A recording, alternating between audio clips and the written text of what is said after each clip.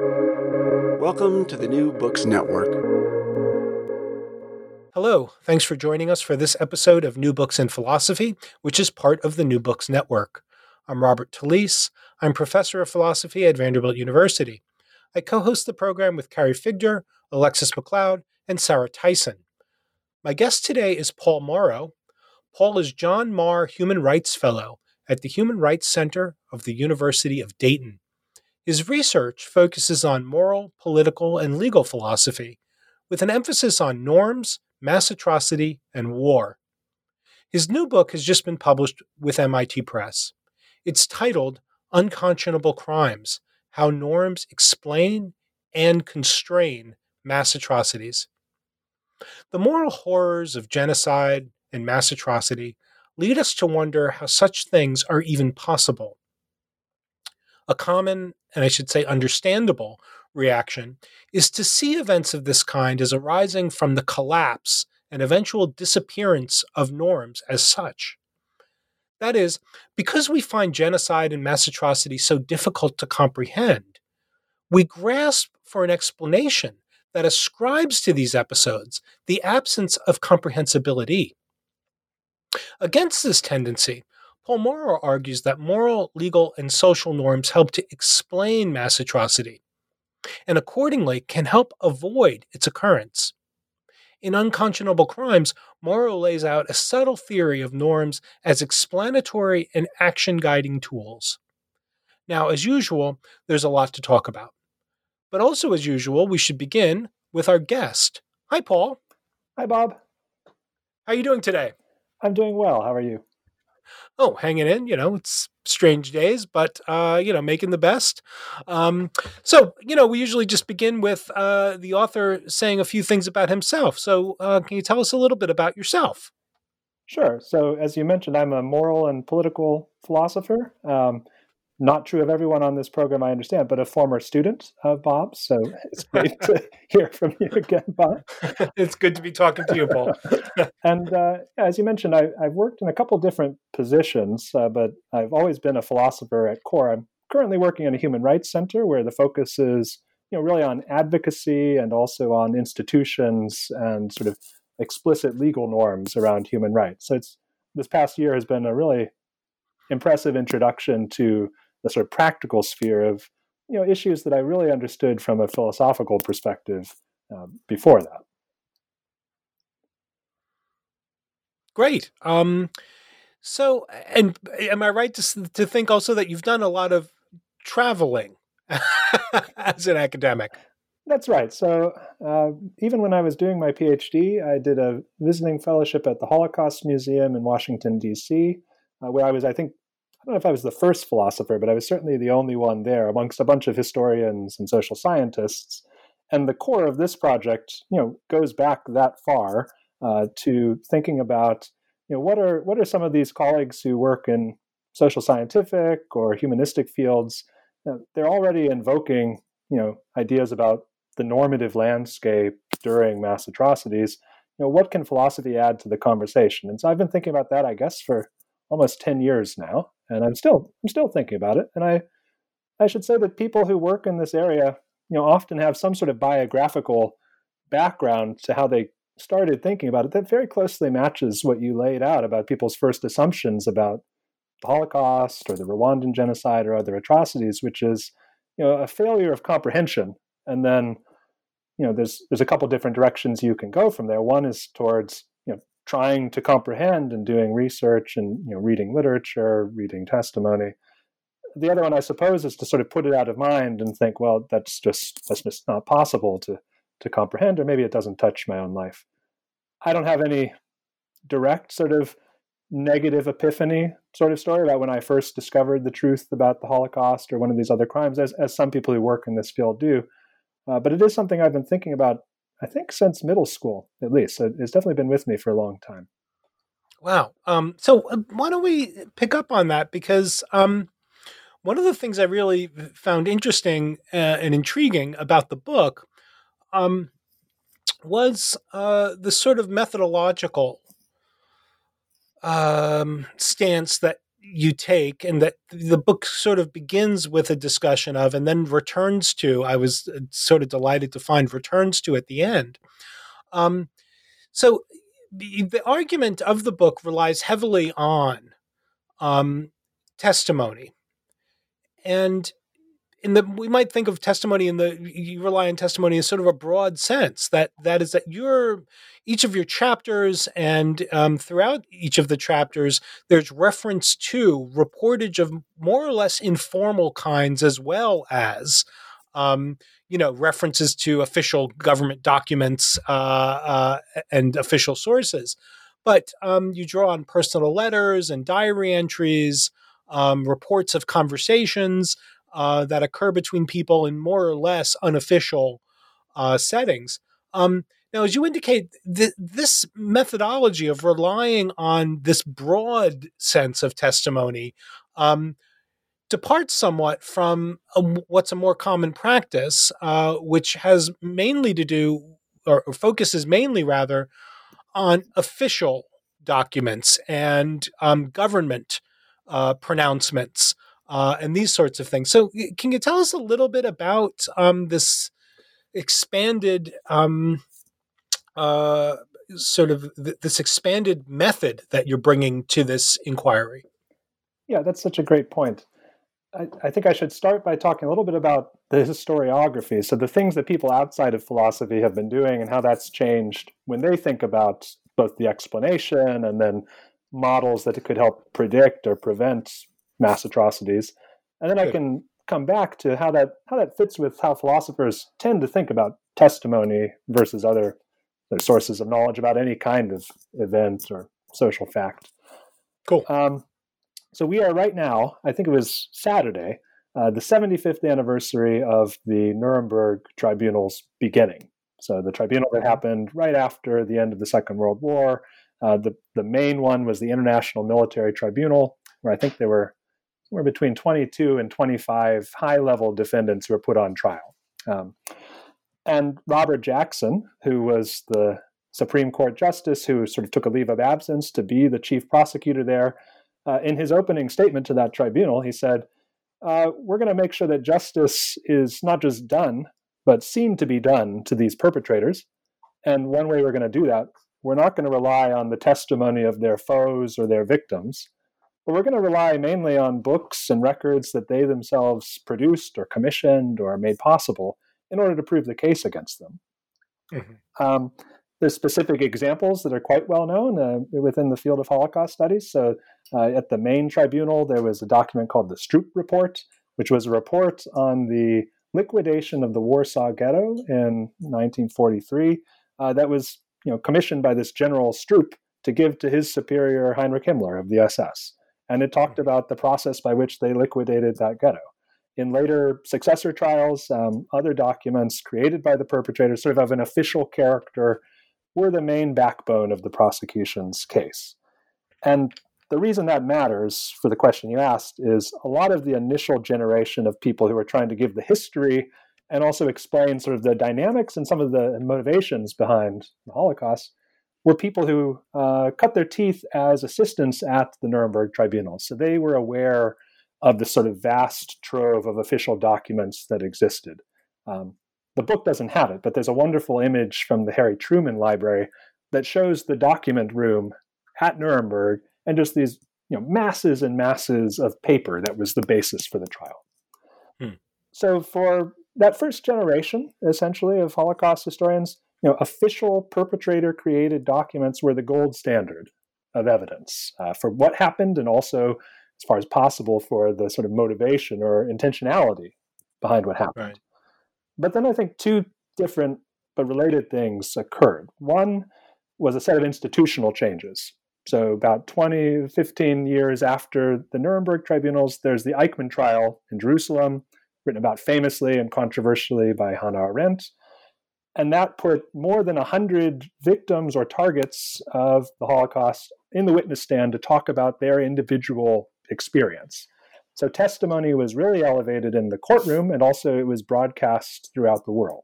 So a lot of people got to hear this sort of firsthand testimony, not by those in power, not by the perpetrators, but by the victims. related to that institutional change, there was the rise several decades after that of oral history archives. So now at this point, thousands and thousands of Holocaust survivors have given their sort of personal history, their testimony to these archives, which are now the basis for a lot of social scientific research. So the institutional side is there, and people cared about that because they thought that the victim's story hadn't been told. But there's also a methodological point that I think is really critical. And the basic idea is, if we want to understand mass atrocities, you can't just rely on documents produced by the perpetrators, because those are inevitably going to have gaps. It's not the case that every perpetrator-produced document necessarily only contains what the perpetrators want posterity to know about these events. That's not true, or else the Nuremberg trial probably couldn't have happened at all.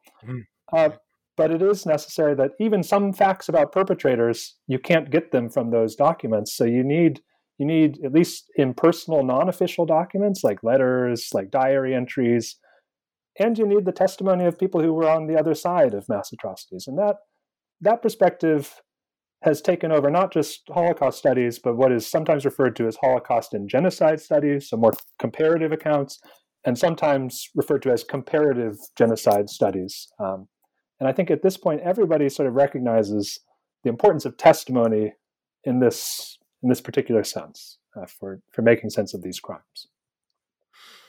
And I gather just from having read the book, and I'll confess, I mean, not being familiar with a lot of the testimonial sources that you discuss and reference, that even in cases where the testimony is coming from sort of personal correspondence among perpetrators,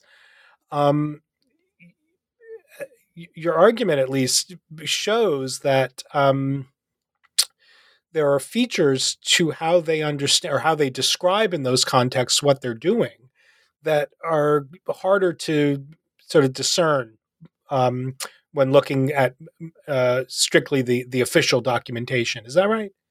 That's exactly right. So I think one of the challenges for me writing this book and doing the research behind it was, as a philosopher, I'm not really trained in, directly in graduate school in sort of source criticism and contextualization. But that's what historians have to do whenever they look at any kind of source, whether it's a written source or a material artifact, an archaeological site. And you're exactly right. Both on the perpetrator side and on the target side, you can't just read the bare black letter of the text and assume, well, this completely captures the sincere impressions, attitudes, and goals of the person involved. And I'll give an example on not the perpetrator side, but the sort of target side. I use the work of Victor Klemperer, who was a Dresden-based German Jew who managed, because he was married to a non-Jewish woman and because he was a veteran of the First World War, somehow he survived the entire period of the Second World War living in Dresden. And then he was sort of saved by, in an ironic sort of way, the firebombing of Dresden towards the end of the war. He talks in his diary about letters that he's receiving from friends who are asking him, is it really as bad as we're hearing? Are you really not getting enough food and you're really restricted in this sort of way?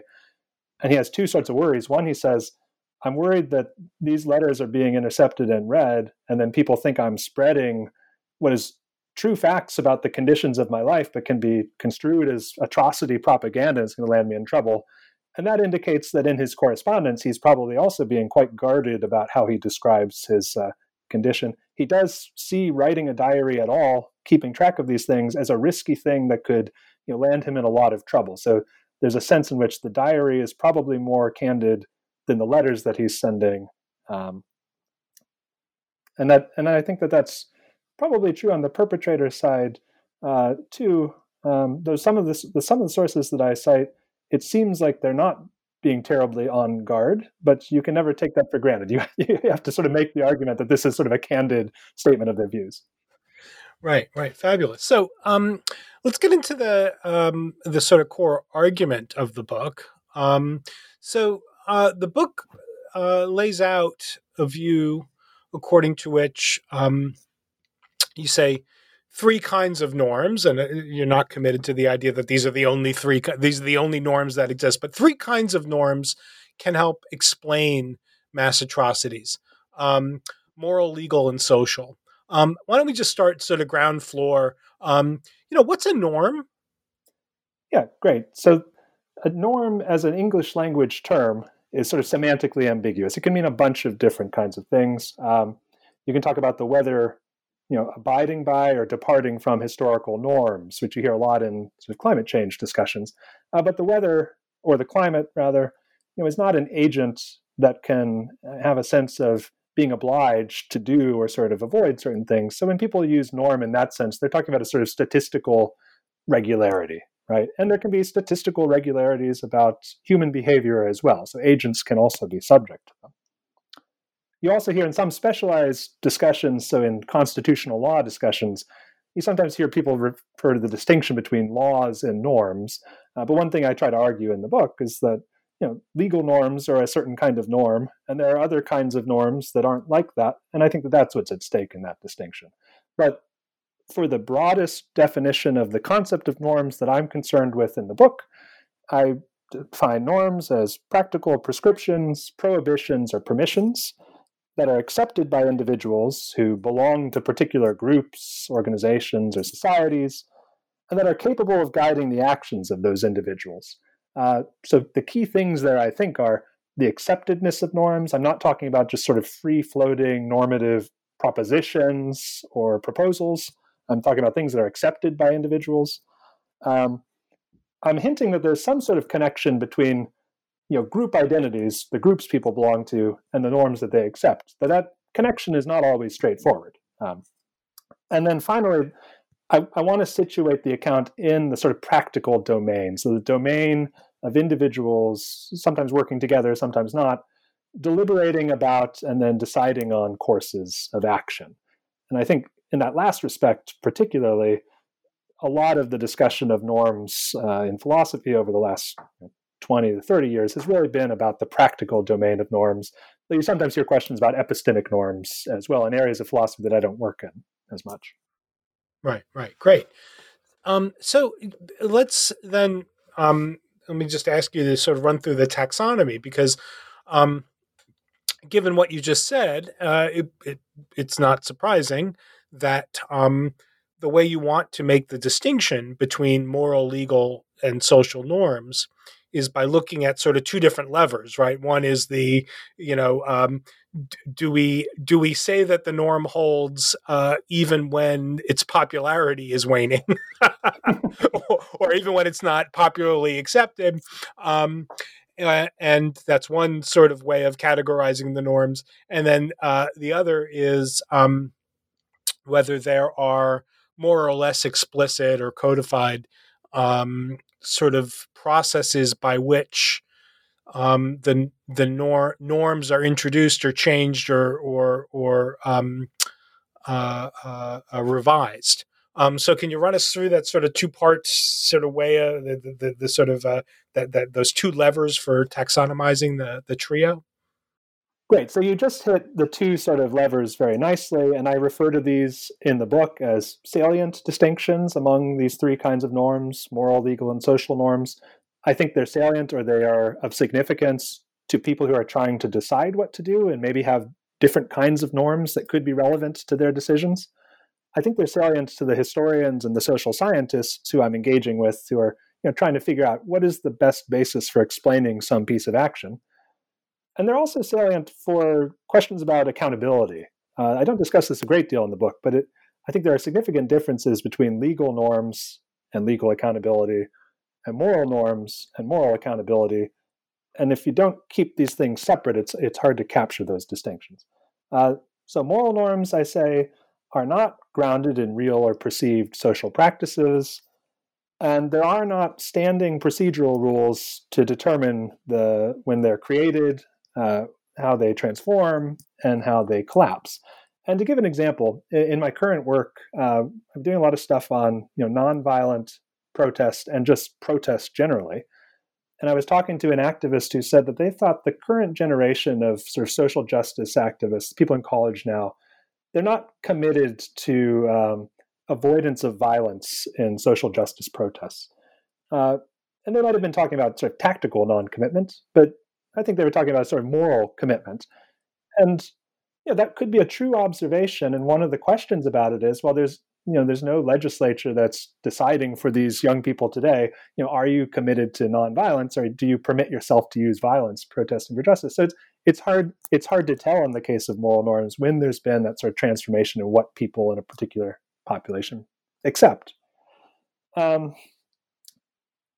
Legal norms are much more easy to spot. And in my current state in Ohio, there's currently a discussion of a bill that would make it legal for people who are fleeing from a riot, which is defined quite broadly to include a sort of unauthorized protest, to hit and maybe wound or maybe kill someone with their car. So if people are blocking the road, they're trying to make it legally permissible to do this because there's a sort of subjective threat to life. And lots of controversy around this law. But one of the features that's distinctive of legal norms in the system that we have is that it's a sort of public debate conducted through the sort of ordinary channels that exist for creating and changing norms in the law. So it's not as hard to get epistemic access to the norm or the proposed transformations in the norm in the case of legal norms. There's also the point about practice groundedness, and here I'm really focused on the practices of legal actors, right? So what Lon Fuller referred to as sort of congruence as a condition for the rule of law, where legal actors are actually fulfilling their part in producing, reviewing, and enforcing laws. Social norms go one way and the other way. So if moral norms lack practice groundedness and lack standing procedural rules, legal norms have both practice groundedness and standing procedural rules. Social norms are grounded in real or perceived social practices, but there are no standing procedural rules for transformations in social norms. The current pandemic has made it quite evident that this is the case because you suddenly have a lot of at least proposed social norms around the kinds of distance that people should keep from each other, whether they should wear masks, etc. And what you're seeing in various countries, I think, is that the hesitance to use law to actually legitimate and enforce these rules has led to a sort of free-for-all where there's just not the sort of self-enforcement that people would expect around these sorts of things based on the perceived harms that might come from not following these. In some countries where there were very strong social norms around, say, people shouldn't have to keep a long distance from each other, there's actually been a backlash against proposed laws and legal fines that you keep a distance from each other as well. So I'm interested in the sort of transformations among types of norms as well. Right. So let me just pick up on the mask wearing stuff. So I guess that there are also, and again, this isn't part of this lies outside of the scope of your study. But just to get your thoughts on it, I guess there are also these cases where there, especially with the moral and the social, there are overlaps in ways that might make action ambiguous. In that, I don't know whether seeing a group of people walking down the street without masks, I don't know whether I should call them out or not. Right? It doesn't. I mean, I see people engaging in unmasked and undistanced behavior in ways that aren't immediately putting me at risk, but it looks as if they're putting each other at risk. That looks to me like, part of me is driven to call them out and say, what are you guys doing? Like, put on a mask. And then there's also a part of me that thinks that that's unacceptable meddling. Does that seem right? Or it might be a risk that's not worth taking, right? So I think of that kind of case, and I think of the work of people like Linda Radzik on social punishment. And one thing about social punishment, as opposed to sort of legal punishment carried out by institutions that sort of exist to do this, is it's a risky thing to do. It's risky, and it's risky in ways that are different based on your sort of position, right? So as a young woman walking down the street, I'm probably far less likely to call out a group of young men for their non-mask wearing or non-social distancing behavior, than as a man who's, older and maybe more secure in my sort of physical ability to defend myself. But the point is that in case of social norms, there's no clear authority assigned for their enforcement. And so they exist at two levels. One is just the expectation that other people expect you to act in a certain kind of way. So sort of self-enforcement. This is the way that Cristina Bicchieri really models social norms. The second way is on people taking it on themselves to enforce them. And the odd thing about social norms, which I think has generated a lot of the interest in them in philosophy, is how they seem to be subject to a kind of bootstrapping possibility, where if enough people are convinced that there's a social norm around a particular activity within their particular group, then that can give rise to the beliefs and the commitments and attitudes that ground social norms, and thus create one, right? And so there's a way of, punishing people for behaviors that previously it would be questionable at best to say there was really a widely accepted social norm, that are not subject to the kind of review that legal norms are for sort of non-retroactive punishment. And so it looks like you can, as a sort of strong, norm leader, create a social norm in that way by calling out behavior or punishing others. Obviously not effective in these cases where there's still deep division about wearing masks. That has not happened around the COVID-19, it would seem, the societies we're talking about. Right. And we've even gotten, at least in the States, it seems to me that, insofar as your account of norms is, at least implicitly and in some facets, explicitly connected to people's understanding of their social identities and their group membership, mask wearing and not mask wearing has become a very, very clear, at least in the parts of the country that I'm familiar with, has become a very clear manifestation of, and also an expression of one's conception of one's group identity. That's right. And I'll go further than that in connecting the sort of themes. So on sort of right-wing social media over the summer, I was tracking the uses of discourse around the Holocaust and sort of perceived sort of compliance in the Nazi takeover of society as a reason to resist mandates around public health in the United States. And right. So not just people talking about that, but people using images to suggest, if you wear a mask, then you're effectively putting yourself on the train to be deported. What I think of as horrible comparisons, but that is one way in which public behavior in times of mass atrocity continues to be talked about as a sort of justification for political positions today, both on the left and in the right in the United States. Right. So yeah, we can keep going, but let's sort of track the next step of the argument, because with this conception, this sort of three-way distinction of norms in place, you can start developing what I take to be the overriding thesis of the book, which, as you put it at one point, is the claim that historical instances of mass atrocity typically reflect the presence rather than the absence of norms. So first I want to ask you, can you unpack that thesis a little bit? And then I want to talk a little bit in more detail about the way that you understand norms being present, but still being subject to various kinds of transformation. So let's start with this sort of the higher altitude. Can you tell us a little bit about why you think that historical instances of mass atrocity typically reflect the presence rather than the absence of norms? Yeah, great. So reflect is a capacious verb, and I think that there could be a concern from some readers of the book that it sort of collapses into triviality to say that mass atrocities reflect the presence of norms. One way in the book that I try to counter this worry is to show that there are, or at least there have been, sort of extant, somewhat respected explanations of particular mass atrocities that suggest otherwise.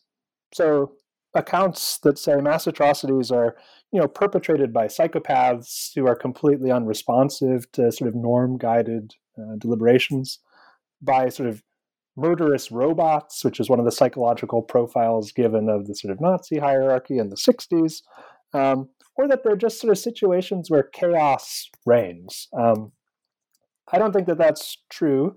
And one of the ways I try to show that is by using these sort of testimonial accounts by both perpetrators and victims or targets of atrocities, as well as bystanders, to show that people, as far as we can tell, actually were conscious of significant norms, even when they were violating other long-standing norms in their societies. So among perpetrators, one of the interesting things you see is sort of norm guidance. I make a distinction between norm guidance and norm following, where norm following means you accept the norm and you abide by what the norm requires of you and others who accept it. Norm guidance, you could be norm guided and accepting a norm, or you could be norm guided without accepting the norm. But when you're guided by it, it's ambiguous whether you actually follow it. And so Alex Bellamy, who's a political scientist, he studied what he calls the norm of civilian immunity in war. And he suggests that this norm, which he calls a moral norm, I'm not sure that he's right about that, has been widely successful in international society because it's been linked to the legitimacy of governments. So he thinks that high-level potential perpetrators of atrocities who maybe want to unify their society where there are divisions or get rid of a minority group, he thinks that they have come to be guided at least by this norm because they're concerned about being deemed illegitimate and maybe being subjected to humanitarian intervention or sanctions or regime change.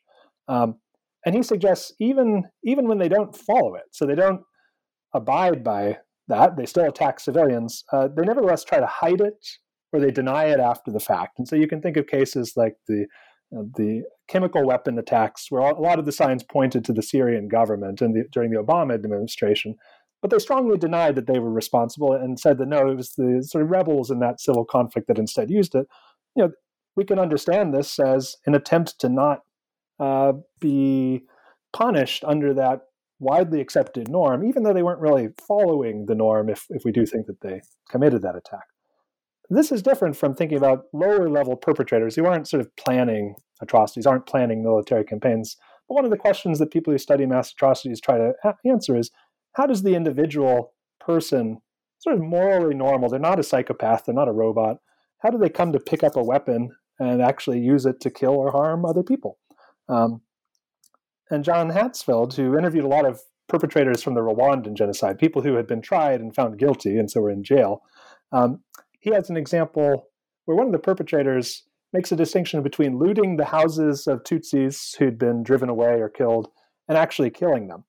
And he says, it was okay for a male Hutu to send his wife to go loot the house of Tutsis. That was okay. If he was, didn't have the heart for it that day or had some other concern, he could do that. But it wasn't legitimate, and that's the perpetrator's word, as reported by Hatzfeld. It wasn't legitimate to send the wife to go actually engage in the killing. And he interprets this in terms of sort of gender-based norms around the division of labor that persisted and continued to sort of guide and were even followed by perpetrators who were nevertheless doing things that were totally not permitted under the normal laws of their society. I can say more about how that affects the target or victim side as well, if you like. Yeah, please. Yeah, so it seems like targets of atrocities are also conscious of the persistence of certain kinds of norms that help them to make strategic decisions around their actions, around escape or hiding. So Nakama Tek, who's a scholar who's studied rescuers and paid helpers during the Holocaust in Poland, particularly, she describes the great difficulty that sort of middle-class, bourgeois Polish Jews had in male Jews, had in hiding themselves in the guise of Christian Polish peasants. And she says, well, it wasn't really necessarily familiarity with Christianity that was the problem. It was that there were these norms, social norms, I presume, around swearing and drinking that were just completely different in that class of society than they were in the households where these people in hiding grew up. and that they really had to stretch themselves to try to be plausibly members of that group. Pulling back the lens of analysis a bit, you get historians like Peter Hayes and others who are trying to make sense of the large-scale outcomes for different groups, different demographic groups during mass atrocities. And one thing that they argue is that at different points, different features of an individual's identity, which we started this question with some time ago, are the kinds of things that pick one out as particularly vulnerable or that can render one relatively sheltered from being attacked. And that one way in which they do that is that those features of one's identity are bound up with certain kinds of norms around the kinds of expertise or skills that one acquires, the kinds of threat that one is deemed to pose to the dominant group in one's society. And so there's this deep connection between one's social identity, one's being picked out as a target or identified as the rightful sort of perpetrator category, and the sort of norms that pre-exist in these societies. Right. So now part of the argument then has to explain how, in the presence of norms, and perhaps even in some of the historical cases, in the presence of norms that had for a long time prior to atrocity governed people fairly well, in that they were able to maintain a civil order, how norms shift or are transformed or are recontoured in ways such that even in their presence, these atrocious acts are possible. Can you run us through your account of that sort of norm transformation as a way of sort of just distinguishing your thesis from the claim that, what happens is that, people in society sort of are following a bunch of, standard kinds of norms for maintaining a civil order, and then those norms go away, and that's how you get the atrocity? Yeah, that's such a hard question, because it goes to the heart of like what the explanatory task is and what the markers are that suggest it's succeeding or not. So you do sometimes read cases that suggest there's just like a norm of genocide or a norm of perpetration that arises within a society that previously didn't have one, and that's what does the explanatory work. And the worry about this, and I talk about this in light of some of the work of Cristina Bicchieri, who's very experimentally focused, the worry is that that's a kind of circular explanation. People see widespread, murder, killing, presumably something that's not happening in the societies of the social scientists and historians who are trying to make sense of this, but also was not previously happening in that society that they're studying. And then they say, well, there must have been a norm transformation that made this possible. And then that claim about a norm transformation then is supposed to do the explanatory work. So it's sort of a clearly circular kind of explanation. What I try to do is build on the models that social scientists have given of the etiology of mass atrocities. So the stages through which they routinely, though not universally, pass from relatively minor cases of social division, marginalization, and persecution to the most graphic sort of exterminatory violence. And what these models suggest is that norm transformations can help with each stage of that process. So changes in legal norms, for example, can put people into a marginalized and inferior category of society. And they can just create categories in general. If it's a marginalized category, then it legitimates certain kinds of exploitation or persecution of individuals in that space. It can also be expressive of a sense that those people are a threat, and that's often why discriminatory legal norms are passed. Once people are viewed as a threat, then people's moral inhibitions about participating in or benefiting from their persecution can be lowered, or they might be dehumanized to the point where they're no longer seen as the kinds of beings that deserve moral consideration. And usually those kinds of claims are found at the latter stage. And that latter stage is the same stage at which I was just saying, what is the moment at which an individual perpetrator picks up a weapon and decides to go after their neighbors or people they were previously on fairly peaceful terms with. So I see norm transformations as being relevant to different stages in that sort of process. Great. So let's now, because the way that the argument of the book then proceeds is we take up moral norms, legal norms, social norms, and in each case, you have a chapter or two devoted to the claim that the kind of norm in question can help explain, and the kind of norm in question can help avert, prevent, predict, constrain episodes of mass atrocity. So why don't we begin with moral norms? What's the role of the concept, let's just say, of a moral norm or of moral norms in the plural? What's the role of that concept in helping us to explain instances of mass atrocity? Great. So I want to say in the case of moral norms specifically, it was really finding claims about the role of moral norms within the existing literature. So the existing social science and the existing historiography that really started me down the road of this project. Because essentially what I would find would be historians or social scientists making claims of a certain kind, using slightly different language, but the same kind of claim, that in societies that experience mass atrocity, there is an inversion in moral norms. The moral universe is turned upside down or turned topsy-turvy. So a sense that somehow morality has been completely inverted or turned the reverse way around, so that previously killing would have been morally prohibited, but now it's morally prescribed. And looting would have been morally prohibited, but now it's morally prescribed in these societies. These claims generally sort of lacked conceptual sophistication. They didn't really talk about what is a moral norm specifically and how does it differ from other kinds of norms. And they didn't really give any specificity about the mechanics of inversion. So, how is it possible for something to go from being prescribed to prohibited, but still be the same, thing? And they were also open to these charges of circularity for a reason that I think connects to what I think is one of the distinguishing features of moral norms. Again, except in very limited cases, which I discuss in the book, of sort of professional morality, it's not like there are public commissions or tribunals that generally make pronouncements about what the moral norms are within a society or when those norms have changed, right?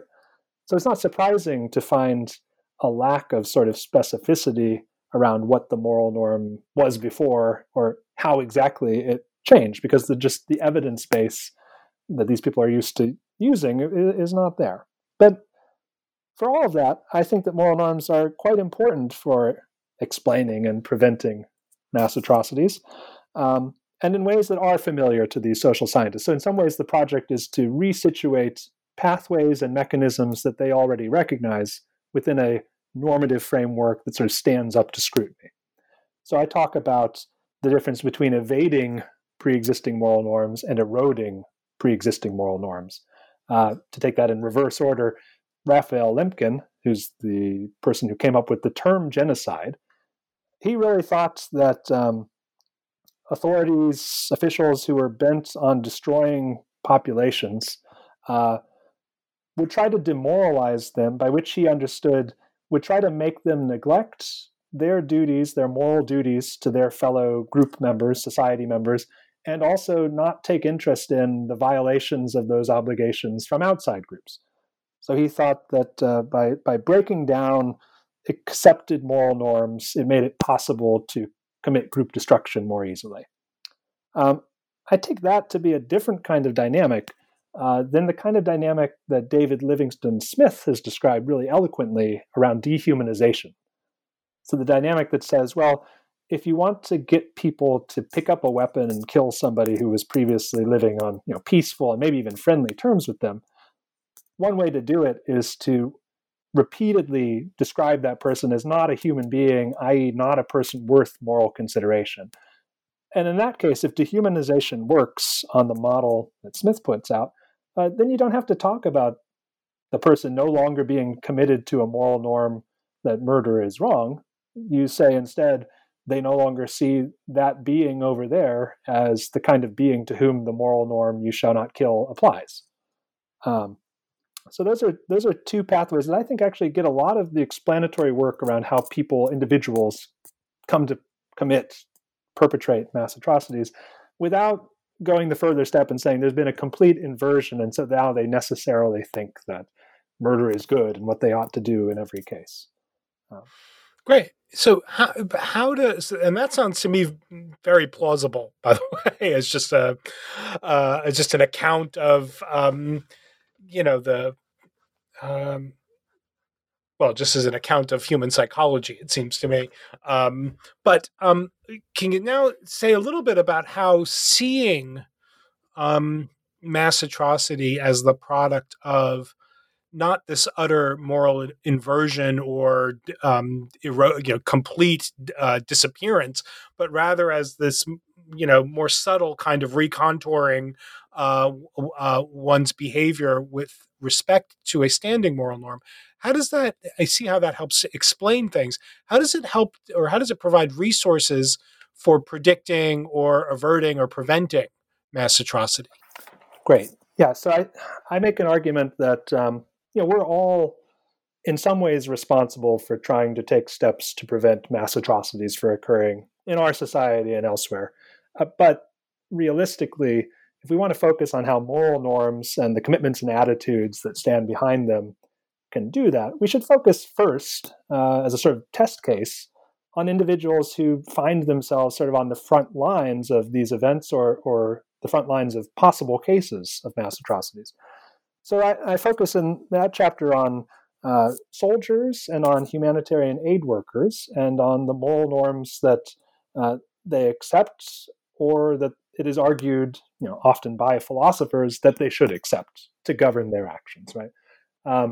In the case of soldiers, I talk about what I call a permissive moral norm that says you don't have to really reflect on the justice of your side's cause in a war in order to participate in it and have all of the rights and the same kind of liability, no matter what side of the justice you're on. This is something that Michael Walzer says in Just and Unjust Wars. More recently, David Luban has reaffirmed this and says, well, it's just not plausible that ordinary soldiers could come to a clear moral vision of the justice of their cause. I say that that's not a just lack of norm, which you might think. There's just no norm whatsoever there for that person. I call it a permissive norm against deliberation because it grounds certain kinds of responses to the reactions that other people might give. So if I, the moral philosopher, come along and criticize that person, he can say, no, I'm perfectly permitted to not reflect on the justice of the cause, for X, Y, and Z reasons. So it provides a shield against certain kinds of responses. But there are people like Jeff McMahon and Helen Froh who think, no, actually, that traditional view misconstrues the moral stakes of the situation and the moral status or position of the ordinary soldier.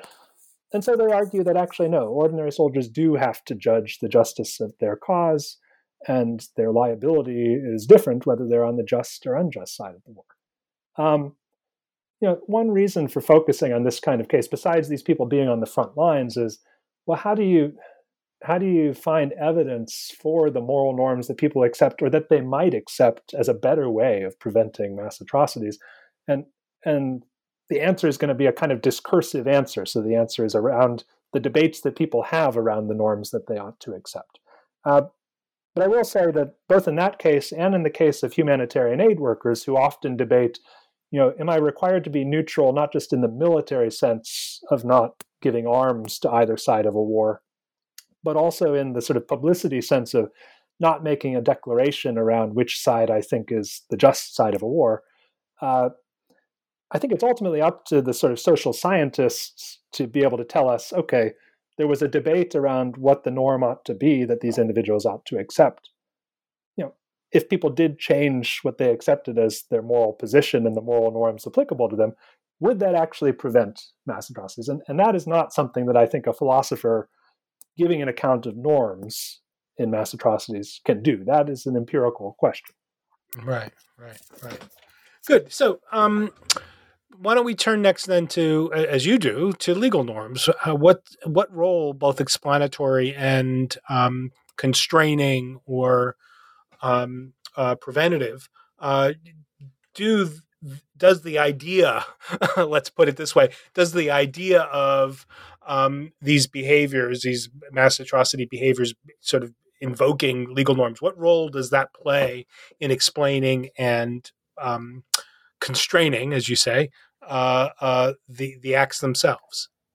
Sure. Well, I think, as you know well, there's a sort of artifact of Anglo-American legal philosophy, jurisprudence in the 20th century, where after the Second World War, there's a debate called the Hart-Fuller debate, which is essentially, in some ways, a debate about whether the rule of law is compatible with sort of campaigns of extermination by a government against its own people. This was inspired by a sort of very short text that a Weimar-era German legal philosopher wrote immediately after the Second World War, or in the final months of the Second World War, where he said essentially there was the positive law of a nation that existed in its statutes and the pronouncements of justices, and then there was a higher law, and the positive pronouncements were invalidated when the higher law was violated. I try to sidestep that debate in many ways. I think it's an interesting debate, but it's not the one that engages at the level of social science and history that I want to do in this book. So what I argue is instead, whatever the question about legality is, there's actually plenty of ways, plenty of pathways by which societies undergoing mass atrocities and the planners of those events use legal norms to try to make those events easier and also to escape responsibility for them. So I identify three major pathways which are related to what I earlier called sort of the etiology of mass atrocities. So one is the creation of social categories. So just identifying people by means of law as belonging to one category and other members of society belong to another. There have been debates about how law necessarily has to create categories. So I'm not saying that any creation of categories in law is necessarily a sign that genocide is around the corner. That would be preposterous. But the next stage, the legalization of persecution, is very significant. And so you can look at laws like the Nuremberg laws in Germany, the laws of the Jim Crow South in the United States, the laws of apartheid-era South Africa, and you can just see persecution being legitimated through law. And I kind of mean legitimated in the sort of Speech Act theory sense. Ray Langton has an excellent paper called Speech Acts and Unspeakable Acts, where she talks about how just making something legal in a society that can legitimate acts of persecution. It just is legitimated when the Speech Act of the pronouncement of a law occurs. But they also make it legitimate in that more Alex Bellamy sort of sense, where you can avoid criticism for it, or you can escape sort of legal penalties for it when it's legal to exploit or take over the property of a person who was previously your competitor in business, for example, or when you can deny services to someone on the basis of their race or ethnicity or gender, right? The final and interesting case, and I think, as I argue, kind of self-contradictory case, is denying after the fact that atrocities have occurred. So many societies where the ruling power during a mass atrocity then continues in power afterwards will try to make it illegal to talk about the atrocity. So probably the most famous case of this today is the denial of the Armenian genocide by different successive sort of governments in Turkey, right? So immediately after the genocide, there was a brief moment where it was possible to talk about what had happened to the Armenians. That was quickly foreclosed in the 1920s, and so continues at various points to be made illegal to talk about, to print articles about this. But what I argue in the chapter is actually law, more than these other kinds of norms, generates an enormous amount of paperwork. And in a way, we're back to Robert Jackson's opening statement at Nuremberg. The generation of paperwork by perpetrators trying to make their actions legally possible and legitimate ends up backfiring because it provides the singular source of evidence to be used against them, which everybody recognizes as sort of appropriate evidence because it has all of the polish and sophistication and authority of law. Right, right. So let's move quickly. We want to make sure that we get the full picture before we hit an hour. So how about social norms? So social norms, I think, are in some ways the most interesting category for this project because they're the least used explicitly by social scientists and historians working on these issues. And on the other hand, philosophers who talk about social norms in the last decade have really been interested in the way social norms can help to create social stability. And it's not a completely opposite argument because I think there are patterns of stability during mass atrocities, but certainly these kinds of mass atrocities are not what philosophers who study social norms generally are thinking about. So on the explanatory side, moving quickly, I talk about how pre-existing gender-based social norms can do a lot of explanatory work. And this is something that has been recognized by historians of mass atrocities from the Holocaust to the killing fields in Cambodia to the Rwandan genocide. They have recognized patterns where pre-existing gender-based divisions of labor or social norms that say a man who's not a relative can't go into someone's house without their male head of household there have been exploited both by perpetrators and by people who are trying to act as rescuers or people who are just trying to survive mass atrocities. The preventive side, I do two things there. First, there has been a real effort by the kinds of institutions I was talking about at the very beginning of our discussion, Holocaust museums and other educational programs around genocide and mass atrocity, to cultivate new social norms, particularly for young people. So they'll say things like, be an upstander rather than a bystander. When you see injustice, think about what you saw. And I argue that the individual model of an individual rescuer, while really important, is not really enough to prevent mass atrocities because, well, for one thing, rescuers are only rescuers because a mass atrocity is actually happening. So I say instead two other things are significant. One, the erosion of certain kinds of bad social norms that might make it harder to know how atrocities happen. And I talk about social norms prescribing silence for the victims, maybe because what has happened has been, they think, shameful, or maybe because they think people just will be uncomfortable if they talk about it. This, I think, has largely occurred, though there are cases of especially sort of gender-based violence that happens during mass atrocities, where there continue to be strong social norms for both the largely women who suffer these kinds of harms and their male relatives to talk about it afterwards. I think that's a bad thing. I think that is a social norm that there's some reason to try to erode. On the other side, creating new social norms, I very briefly talk about challenges to legally prohibiting incitement to atrocities. There's been excellent work done on this in recent years by Richard Ashby Wilson and Greg Gordon, but they recognize, especially in the constitutional context of the US, where freedom of expression is so important, it's hard to identify and hard to justify penalties for speech acts of even incitement.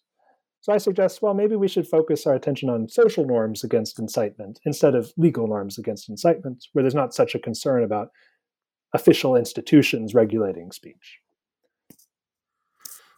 Very interesting. Can I ask you just to say a little bit more on sort of where the book ends? And remember, we started the conversation, there's this methodological point about the sort of richness of unofficial testimony.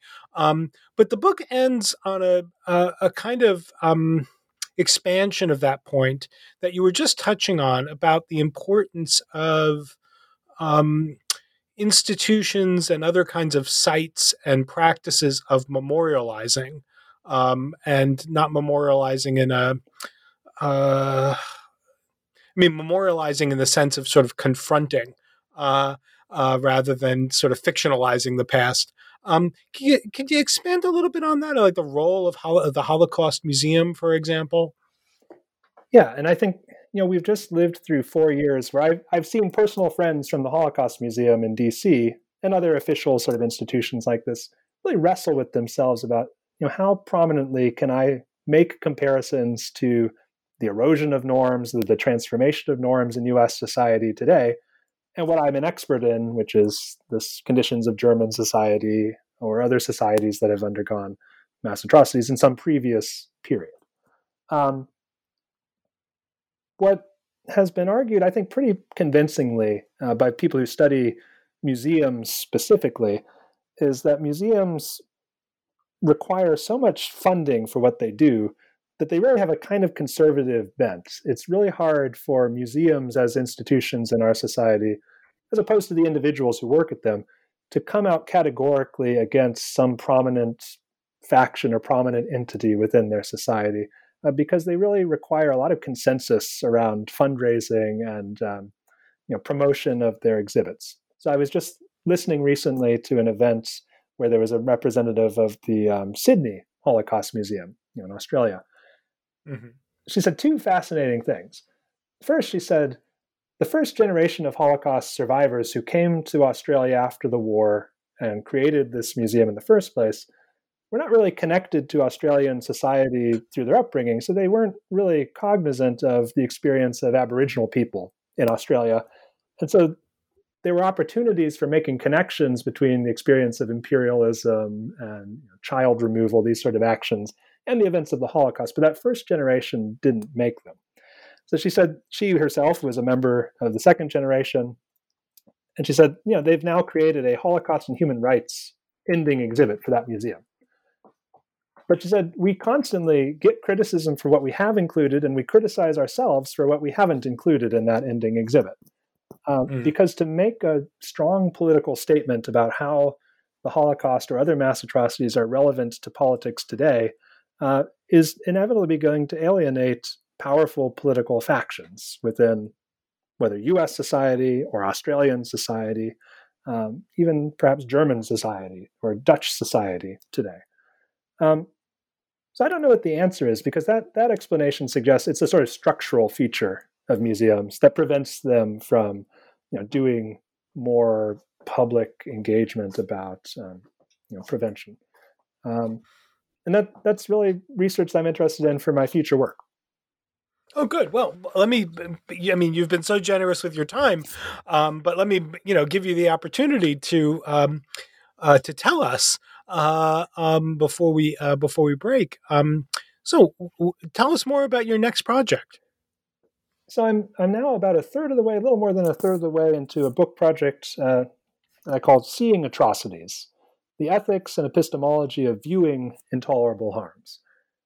And that project is not really focused at sort of social scientific explanatory accounts. That project is more focused at, what ordinary people like you and me who happen to encounter an image of an atrocity, on social media or traditional media, and also what museums, courtrooms, and sort of journalists ought to do with the visual evidence, as opposed to the documentary, textual, or the testimonial, oral evidence about mass atrocity.